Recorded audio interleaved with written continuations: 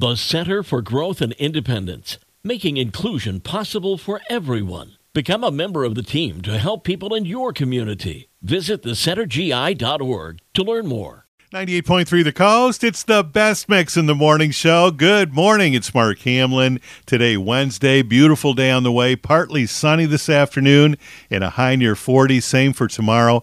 We'll check in with Carrie Peugeot and get the update here in just a minute. Right now, it's time for some music news. Harry Styles fans think they're going to get burned by the latest addition to his merchandise line, $80 scented candles.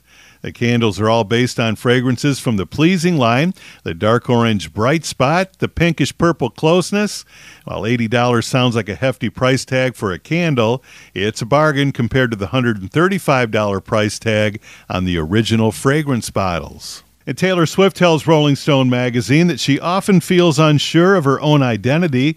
I take things too far sometimes, and sometimes I take things too close to heart. I get confused about who I am, but I always want to learn and grow. I'm not a perfect person, but I try my best to navigate through this confusing world. Nick Jonas has his own customized sandwich at Jersey Mike's.